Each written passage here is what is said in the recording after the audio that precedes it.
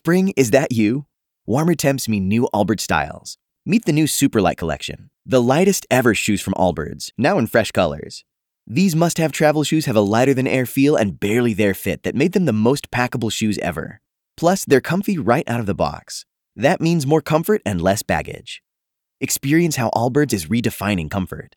Visit allbirds.com and use code SUPER24 for a free pair of socks with a purchase of $48 or more. That's ALLBIRDS.com, code SUPER24.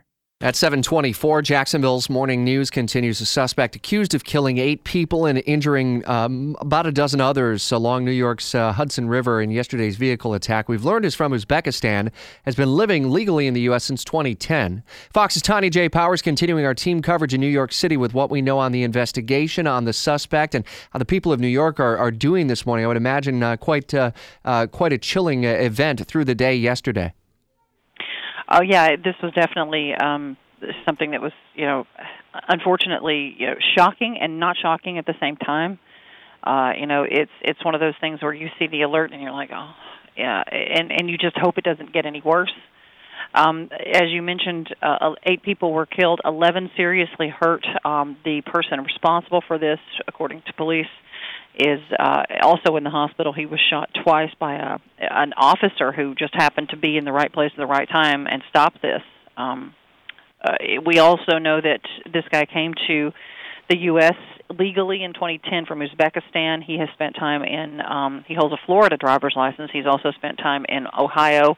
Apparently has been living in Paterson, New Jersey, and that's where the investigators are looking through a home now, and also had interest in a van that was in a Home Depot parking lot yesterday, because that's where he apparently rented this Home Depot truck around 2 yesterday afternoon, drove it over into the city, and then, of course, drove it down this bike path. When they say bike path, you think of something like a small area. This bike path is actually a wide, almost the size of a street. I mean, it's clearly enough room for a vehicle to get down easily. I've been on it more than a couple of times in that area. Chilling to hear. Fox's Tanya J. Powers continuing our team coverage, and we'll hear more from Tanya as we move through the day today as well. Check in for updates. Authorities saying after the crashing the truck, he'd carried air guns and yelled what witnesses said was Allahu Akbar.